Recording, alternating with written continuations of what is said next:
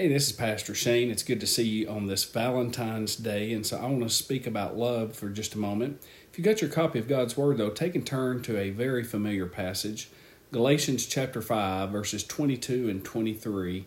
I just got done going through a series on the fruit of the Spirit, but here's what I want to read to you today from Galatians.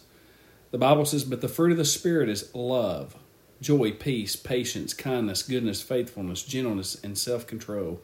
Against such things there is no law."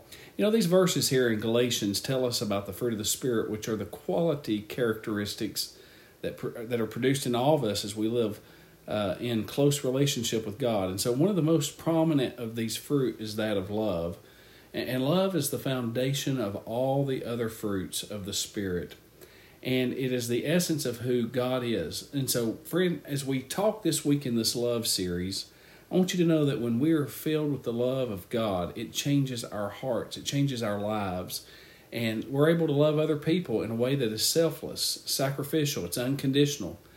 And so love is not just a feeling. You know, a lot of people think it's just a feeling, but it's an action. It's demonstrated through the way that we treat others, the way that we speak to them, the way that we serve them.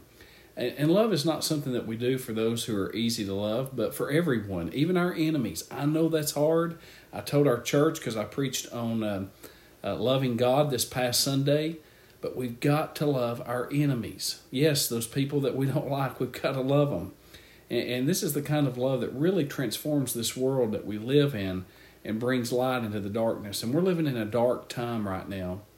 And so here's what I want to encourage you. Let's pray today for the Holy Spirit of God to fill us with the love of God, and that may reflect this love to those that are around us, that bring hope and joy and peace and life in those that are in need today. May the fruit of the Spirit be evident in our lives.